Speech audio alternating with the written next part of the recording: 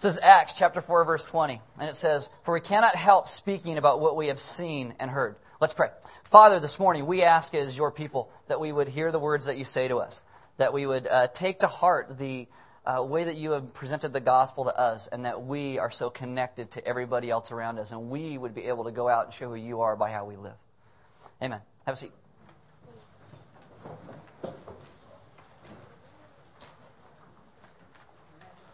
All right. I know you all feel like you're in the third grade, right? You got a pen and a piece of paper, and you're like, I'm ready to go. We are going through the Gospel of John. We'll be potentially in that Gospel of John until Jesus comes back. Seems like it's going to be a while. Okay. What I want you to do is something very simple and very practical this morning with this. I want you to take and I want you to draw a circle like this in the middle of it. Don't take up the whole paper because you're going to have to write a lot more stuff. You know, hey, they're from the dollar store. What do you expect? If your pen doesn't work, eat it on your tongue and then stick it back in. Okay? And then in that, put your name. See, that's my name, but you can put yours. Okay? Put your name in there.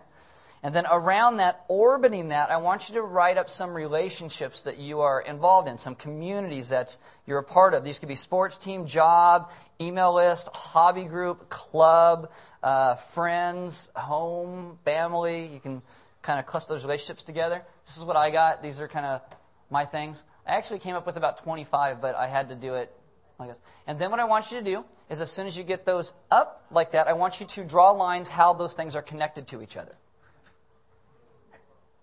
You'll have plenty of time. I'm going to do it like 2 seconds, okay? And then after you connect those things, I want you to put some names next to those of people who are involved in those groups. So it'll kind of look like this when you're done. It doesn't have to look just like that, okay?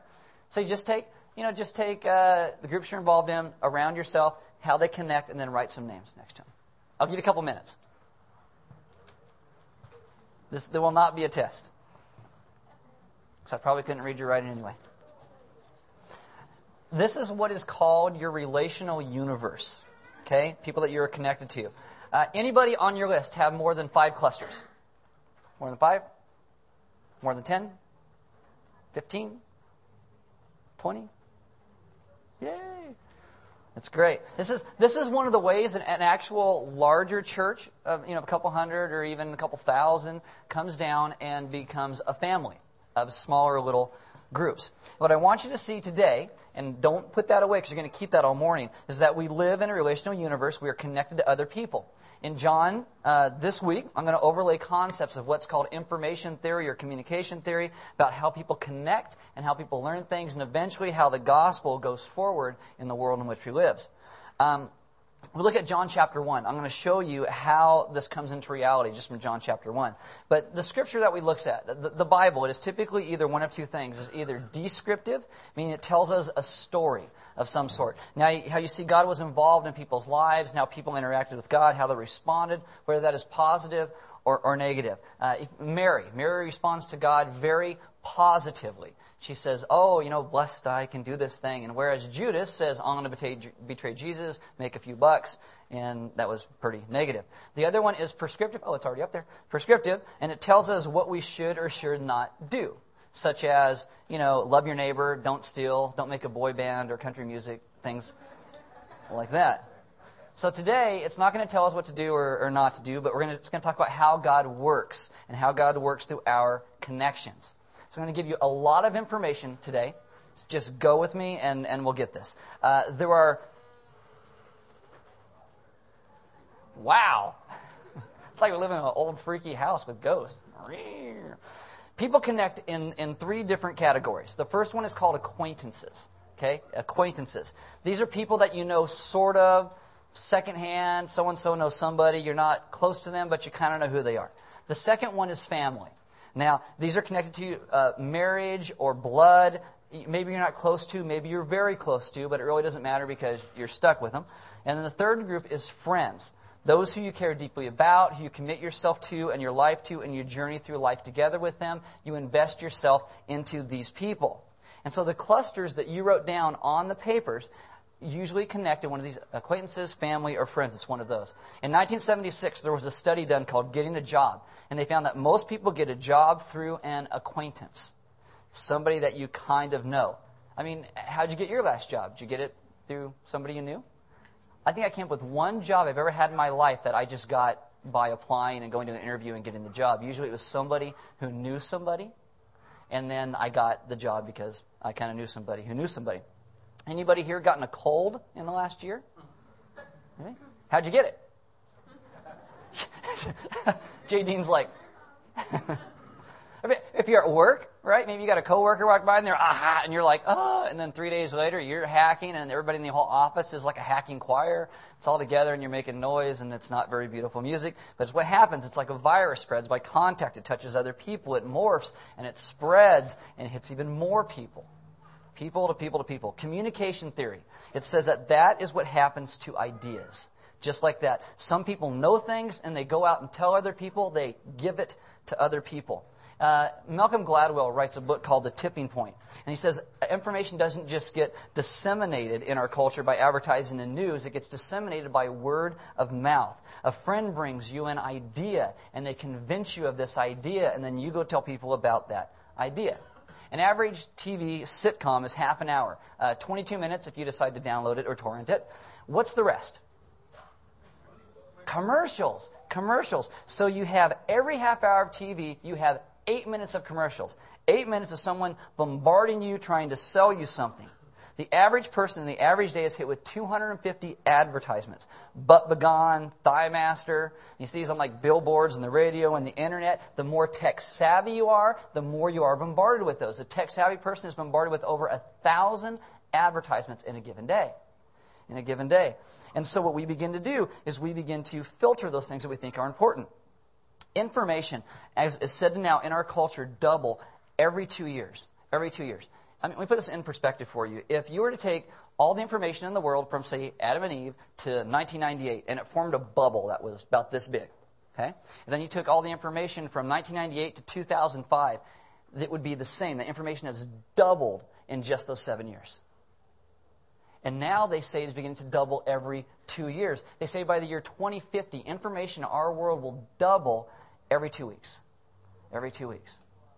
And so we look at this and we have to find a way to filter what we think is important. And we do that by word of mouth, through our connections, through our friends and our acquaintances and our family.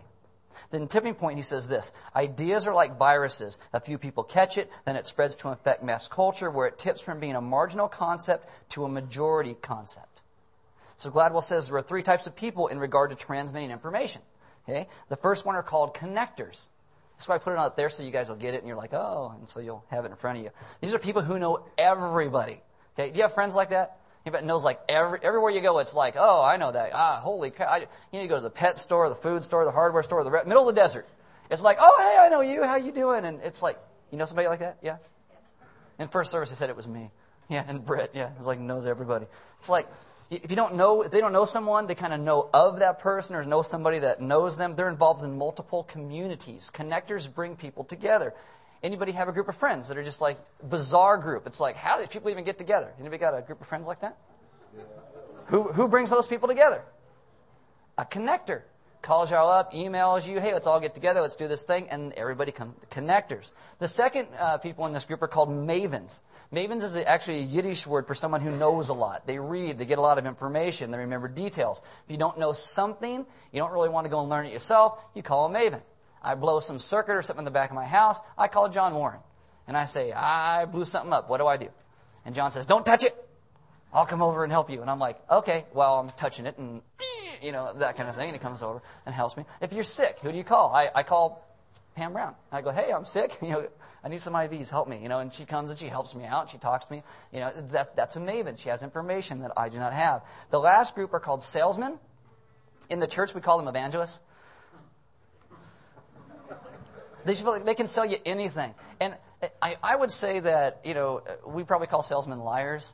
Evangelists are probably people who aren't lying but giving you some good truth. We all actually learn how to be salesmen from the time we're little kids. It's like your mom, you want to go out and play, and you go, can I go out and play? And your mom says, is your room clean? And you say, it should be. See? And they're like, you didn't say it wasn't. We become salesmen. Okay, but in a good way with no sin involved. It's an evangelist. So John the disciple, the guy who writes the book of John, he is all three of these. He writes this gospel, yet he knows all the churches. He is the last living disciple. And so he is a connector. He has information that nobody else has. He has lived with Jesus, seen Jesus firsthand, so he is a maven. And then he is also an evangelist. John chapter 20, verse 31 says this, "But these are written that you may believe that Jesus is the Christ, the Son of God, and that by believing you may have life in his name." He is trying to convince us of something.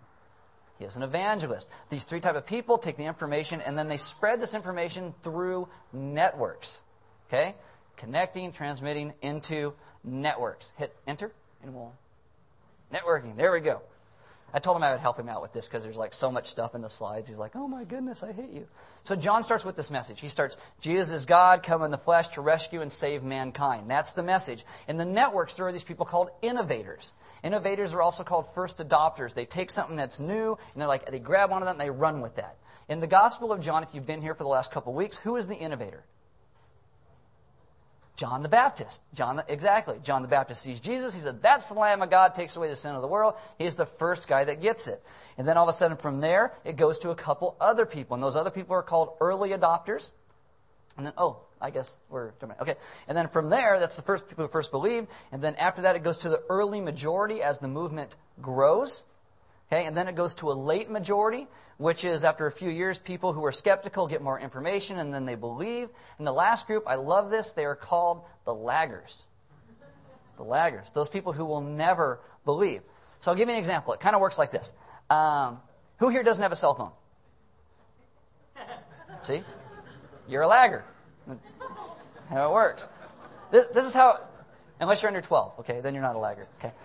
A guy at one time says, if I'm away from a land-based line, people need to get a hold of me. Somehow it needs to happen. So they go, what do I do with that? So they come with the first cell phone. It kind of looks like this.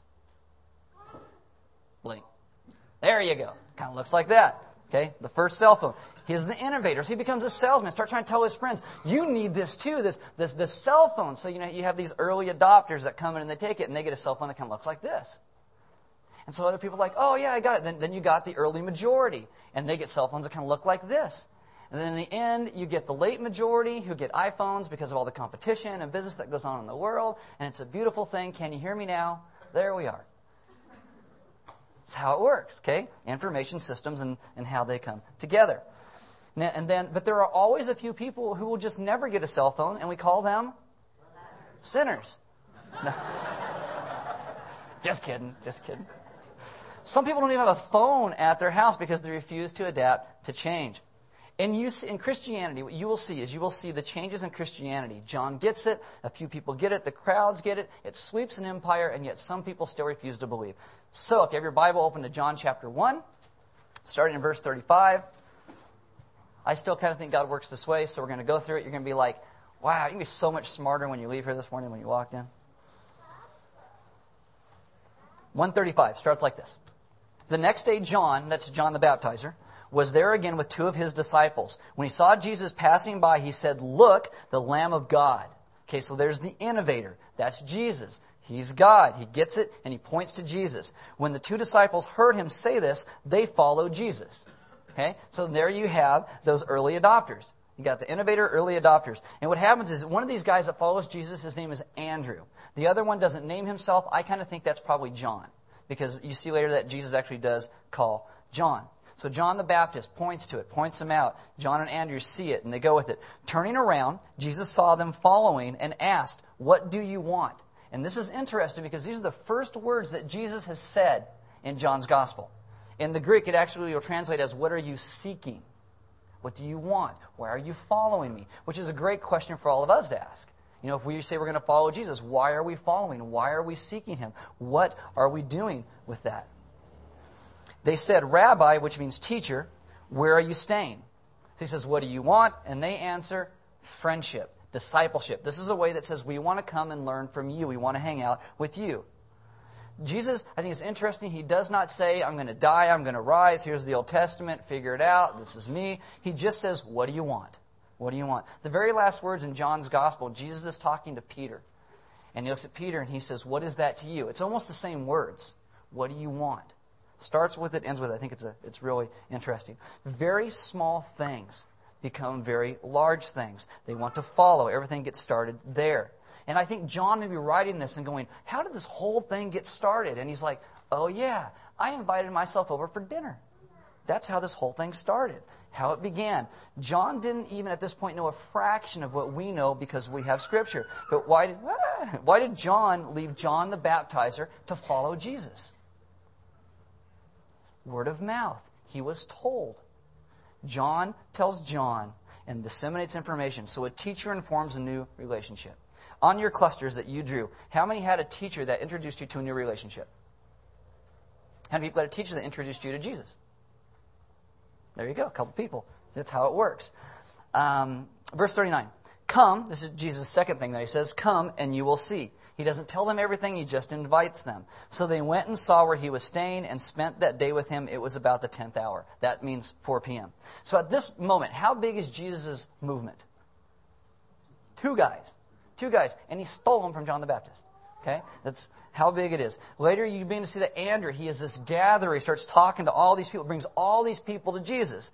And we are here today because those two guys started that way. Plus Jesus and the Holy Spirit, obviously. But you see what I mean. Verse 40. Andrew, Simon Peter's brother, was one of the two who heard what John had said and who had followed Jesus. The first thing Andrew did was find his brother Simon and tell him, we have found the Messiah, that is the Christ. And he brought him to Jesus. So Peter's a fisherman. He probably works with John. How does Peter meet Jesus? His brother. Word of mouth.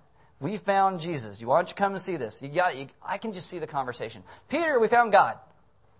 Right. Okay, got it. That's good. No. John thinks so too. Oh, well, if John thinks so, I guess I'll go check it out. And he goes and he checks it out. Anyone first hear about God from somebody that you worked with? Anybody first hear about God from a family member? See? That's how it works. Connections. John and Andrew are acquaintances through Peter and John the Baptist. You got family, you got business. And how did Peter come to lead the early church, plant churches, die upside down on a cross for the sake of the gospel? Relationships.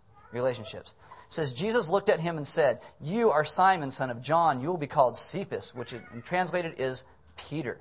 The first thing Jesus does is give Peter a nickname, which I think is great because I talked about this 3 weeks ago about how we give people we really love nicknames. And Jesus looks at Peter and gives him like this WWE, nickname. He's like, you're called the Rock. Whatever that. You guys are a tough crowd. He meets them, calls them, follow me. Verse 43. The next day, Jesus decided to leave for Galilee. Finding Philip, he said to him, follow me. Usually students would go to teachers, petition teachers. Let me be your disciple, your talmudim. Let me be that person. And the teachers, when they said, okay, they would say, follow me. It's interesting here that Jesus actually calls Philip. He goes to Philip and he says, follow me. Anyone have that experience? Like, you knew all these things about God, people talked about it, but one day it just clicked. Jesus just called you. And there you go. Sometimes. I'll tell you, it doesn't matter as long as you get to Jesus. That's the point. So Philip and Andrew, they are from Bethsaida. They're from the same town. Do you think they know each other? Probably. Towns are very small at this point. I mean, this is hometowns. I was born in Santa Maria. My wife and I got married, went to Iowa and Arizona and back here. Don't do that, okay? You may think Santa Maria is great. If you go to Iowa, you'll know. Anyway, so I'm in the bank like 6 months ago, and the teller looks at me and she goes, you're on the missing persons list. And that's not good to hear when you're in the bank, right? You're like, it's like got an FBI list, my name on it. She goes, no, it's class reunion. And I'm like, oh, okay, whatever. Small town. Everybody kind of knows everybody else. It's kind of weird. I mean, anybody here from a different state or town, and when you hear things about your hometown, your ears kind of perk up, and you're like, oh, what's going on? There you go. See? These are all connections. So Philip shows up, and Philip's like, oh, I know you and you and you. It's connections. These connections bring them together. It's through acquaintances. He's invited to hang out. And by the way, you get to meet God today. Not your average day. It's wonderful. Verse 44. Philip, like Andrew and Peter, was from the town of Bethsaida. Philip found Nathanael. So Philip goes out and gets one of his buddies. He's a connector. He knows people. Philip is like the info guy, has more information for his friends. And so Philip found Nathanael and told him, we have found the one Moses wrote about in the law. That's from Deuteronomy 18. And about whom the prophets also wrote, Jesus of Nazareth, the son of Joseph. So we've been studying the scriptures, and we found the guy. This is him. Verse 46. Nazareth. Can anything good come from there? Nathanael asked. He's like, not there. Everybody marries their first cousin in Nazareth. They all like Jerry Springer, and they think wrestling's real. They think auto racing's a sport. It's like, not far apart. The towns aren't that far apart, but they're parallel universes. It's kind of like, what's the difference between Northwest Santa Maria and Orchid? 10 minutes, but they're different worlds altogether. Los Alamos and Santa Ynez. 15, 20 minutes, different worlds. Santa Maria and Gary, not much. See, it's like, yeah, it's whatever. So he goes, Nazareth, can anything good come from there? I mean, they don't have all their teeth and they don't care. It's like, blessed are y'all. Come and see, said Philip. He's not going to argue. He's like, just come. Verse 47, when Jesus saw Nathanael approaching, he said, here is a true Israelite in whom there is nothing false. So Nathanael, at this point, Jesus saying this, it means that Nathanael's actually a Bible student. He's probably hoping a rabbi would take him on someday. And so he meets Jesus, and Jesus is like, Nathanael, nice to meet you. How you doing? He just does the little thing. How do you know me? Nathanael asked. Jesus answered, I saw you while you were still under the fig tree before Philip called you. In ancient rabbis, they used this saying for studying Scripture. Sitting under the tree or sitting under the fig tree was a euphemism for studying Scripture. He says, you're the guy who was under the tree studying Scripture. How does Jesus know that? Because he's God. Then Nathanael declared, Rabbi, you are the Son of God. You are the King of Israel. You're God. Great response. Great response. Now, I personally would really like to think that as Nathanael's sitting under the tree and he's studying Scripture, that he's reading the Old Testament in the book of Genesis. And there's this place where Jacob, one of the patriarchs of the faith, he's running for his life. And he falls asleep one day. And as he falls asleep while he's running for his life, he has this dream. And there is a ladder. And this ladder connects heaven to earth. And there are angels ascending and descending on this ladder, showing that heaven and earth are connected, that God is involved in the affairs of men. And he wakes up and he says, God was in this place, and I didn't know it. It's poetic. I think that's the portion he was reading because of what Jesus says next. In verse 50, Jesus said, you believe because I told you I saw you under the fig tree. You shall see greater things than that. He then added, I tell you, and the you there is plural. It's not just Nathanael, it's everybody. I tell you the truth, which is a constant refrain by Jesus. He reiterates that he does not lie. I tell you the truth, you shall see heaven open and the angels of God ascending and descending on the Son of Man. Just like Jacob's ladder, showing that how you have access to the Father is through Jesus. Jesus says you will see greater things than me simply knowing what you're reading underneath the tree. You will experience what Jacob experienced. God coming down to be with his people. The ladder God comes down on is me. I am the way people come to God. That is what Jesus is saying. Some religions teach that men can become gods, or you're a god and you just forgot, which is kind of convenient. Christianity never teaches that, and it should never teach that. We teach that God comes down as a man, which is completely different, as a mediator between these two worlds. The fulfillment of Jacob's ladder is Jesus.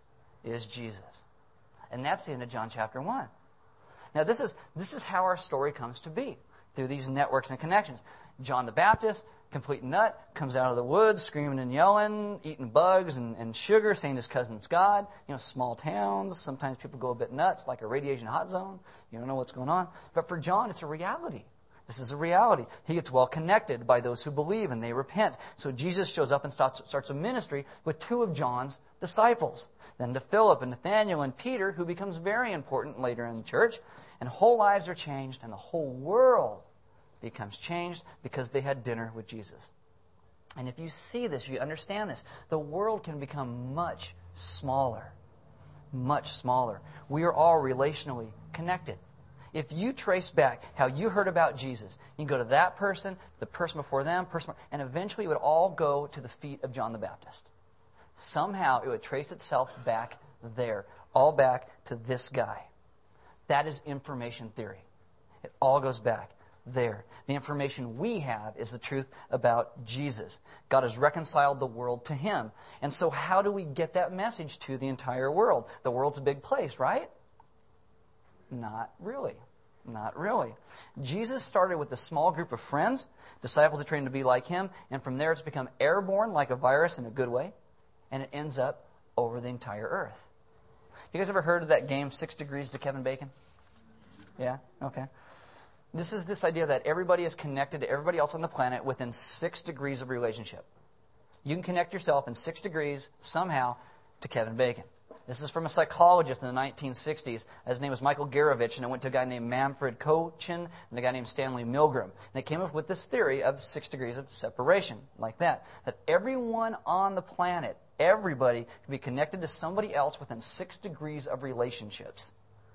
We view the world as too big, yet you are 6 relationships from anybody. You guys ever heard of Paul Revere? British are coming? That guy? Okay. Paul Revere. He gets people together to form a militia. There are many people and many rides that night. How come we only hear about Paul Revere? Because Paul Revere was a connector. In the tipping point, it says that there were 7 groups that wanted revolution. Paul Revere is part of 5 of those groups. So when he goes into a town, he would know who to talk to, and this guy would tell that guy, and it got disseminated. How information gets done. And we remember Paul Revere. 6 degrees, maybe you guys, to the Russian prime minister. 6 degrees to some starving kid in Africa. 6 degrees to Osama bin Laden. Wouldn't it be amazing if one day he becomes a believer and he goes, oops, my bad, Jesus is God, sorry for all the trouble. That'd be amazing, right? I'm not holding my breath, but, whatever.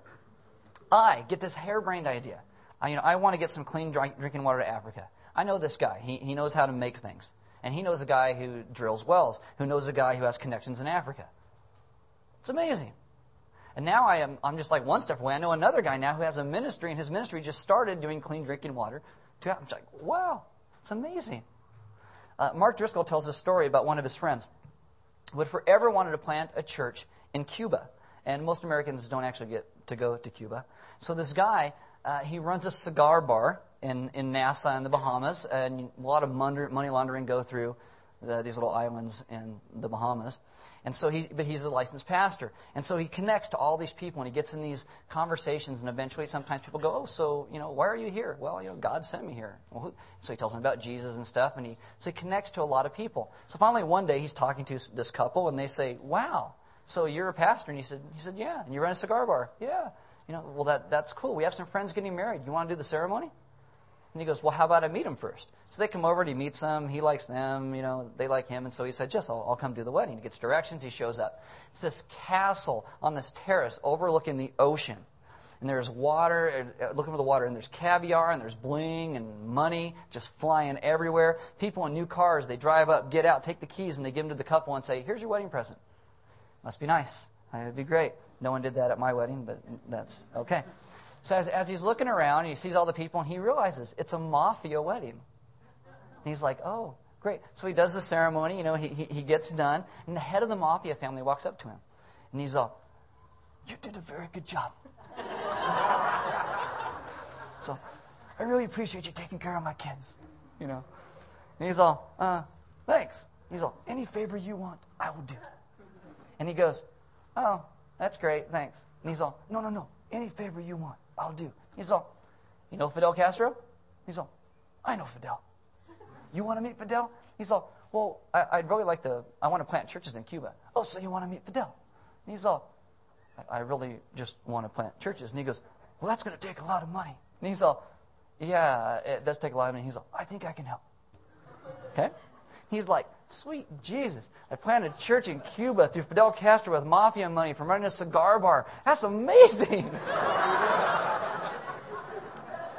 So this guy, his name's Clint. He gets hooked up with this guy. He goes to a state dinner in Cuba and ends up, he gets permission to plant churches in Cuba. And I think that they actually planted the first one by now, it's just amazing. I did the math. When Fidel Castro was alive, I am 4 steps away from Fidel Castro. I was 4 steps away from Osama bin Laden. I'm 3 steps away from George Bush. And I'm 3 steps away from Kevin Bacon. That's how it works. It's amazing how small the world is. The world is tiny. Anyone you want to know, you're not that far away because we are all connected somehow. Everyone in Santa Maria, in our valley, could hear the gospel, the good news of who Jesus Christ is from you, those in this room. Not because you are even the one that's telling them, because you are connected and you disseminate that information to your friends who are connected to others, and it goes out to different clusters and tribes and communities, and it touches everybody. And those relationships get used, and the word of Jesus goes out.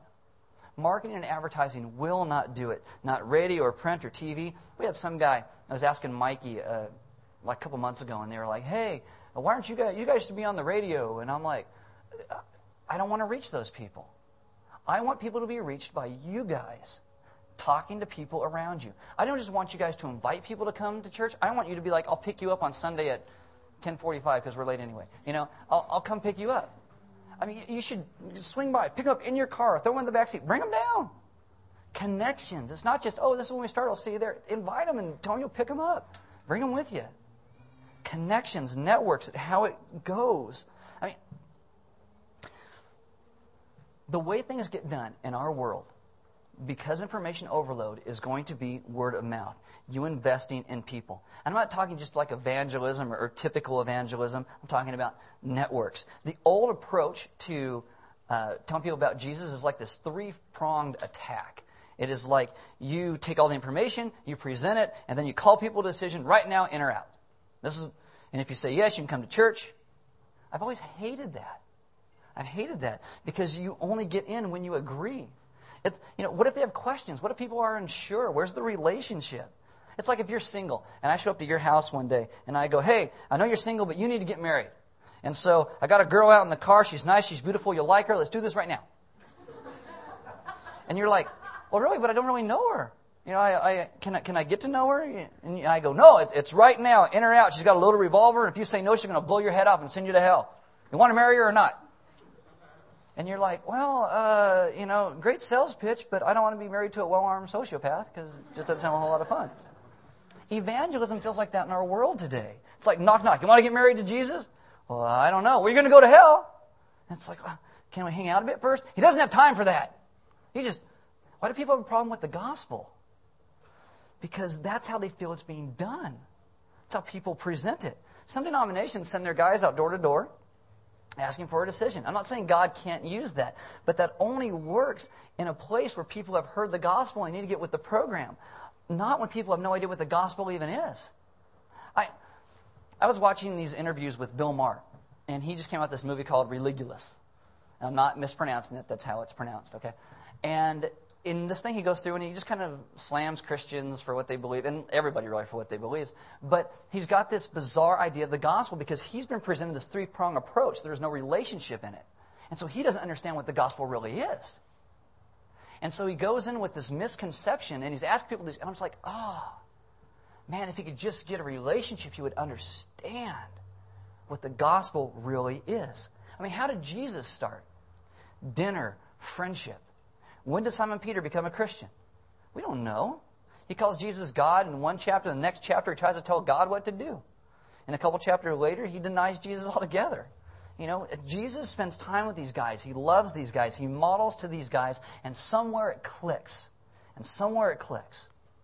I mean, I love Santa Maria. I love the valley in which we live. Statistically, though, less than 15% of people in our valley went to church this morning. And I don't say church as a building. I mean gathered together with believers to worship God together. Statistically speaking, in America, less than 5% of people under 35 years old go to church. You guys break the mold. You guys are awesome. The majority of people don't understand, though, the basic idea of what the gospel is because there's been no relationship. The colonial idea of pushing this is just foreign to me. It needs to be an invitation. You come and see. You hang out with my friends. You come to my small group. Visit my church. I never know what Aaron's going to say. Just sometimes. Come over for dinner. You develop friendships. Take those clusters that you guys wrote down. I want you to look at those pieces of paper that you wrote down. Bring this all back together for you. Everybody in this room, you are, in a sense, you are all connectors because you know other people. You look at your list, you know those people. You are mavens because you know Jesus. You have information people need. And you are also an evangelist. You can tell the people in your clusters about Jesus. He is God, come to redeem us, save us, make our lives what they were always supposed to be. And in that process, you get to share what knowing Jesus has done in your life and what that brings. Jesus' story has found its way to us. That story makes a huge difference 2,000 years later. My invitation to you this morning is that if you don't know Jesus, you would come and see. You would come and see. If your life hasn't been transformed, you would come and see. Ask people what God has done in their life. If you are a believer, my invitation for you today is that maybe simply over dinner, maybe tonight, you would sit down and you would pray over this list that you have in front of you. And God would reveal people to you that you need to connect with. Not go to work and stand on your desk and like, repent, sinners. But you would go and you'd make connections. And you would love people, and they would connect with you, and eventually they would connect with Christ because of how you have connected with them. You are Jesus' witnesses to this world. So we witness by how we live, and eventually we gain the right to be heard and speak. On Sunday mornings, I usually leave you guys like this and come and reflect on your life. This morning, I'm not going to do that. Because I want to leave you guys because you have a wonderful opportunity. You get to be connectors. You get to be mavens. You get to be evangelists in your own way that God has made you. He made you for a purpose. And if you know Him, you're finding that purpose, but the people around you need to know that purpose as well. And so you connect. You take those lists that you have, and you connect. And eventually you connect those people to Christ as well. The band's going to come and play. Now, as they do, we're going to take communion. We're going to break off a piece of the cracker. We're going to dip it in the wine or the grape juice. And with that, we're going to remember that Christ came to connect us to God as a missionary to you and I. We're going to worship God through prayer. There'll be some elders in the back of the room. And if you're like, man, I want my life to be transformed, I need to connect it, go have them pray with you. If you don't know Jesus, ask them to share you their story. We're going to worship God through fellowship when we're done. Hopefully we'll hang out and you won't just run away. All right? And hang out and ask some people that know Jesus. What's your story? How'd you connect? What's the deal with that? We're going to worship God through some songs. Sean's going to lead a couple songs. If you're like one of those contemplative people who take a little bit of time, to take communion and stuff, take it early because he's going to ramp up the volume kind of fast here. Just warning you as we go. And we're going to worship God through giving. There's offering boxes on the sidewall and in the back of the room. Guys, you have the greatest opportunity in the world through your connections that God has given you to be just like the first chapter of John and to connect to all these people and be excited and tell people, I found it. Or actually, He found me. That's how it works. Let's pray. Father, this morning, we ask that we would learn more of who You are by the connections that we have in our lives. We ask that we would live in such a way that people see You, know You, understand You because of our love for You and our love for them. We ask that our connections would be real. They wouldn't be forced just for the sake of connections. We would take these real friendships that we have and develop them deeper and our relationship with You deeper. Help us be excited about what You're doing in us and long to do in others. Amen.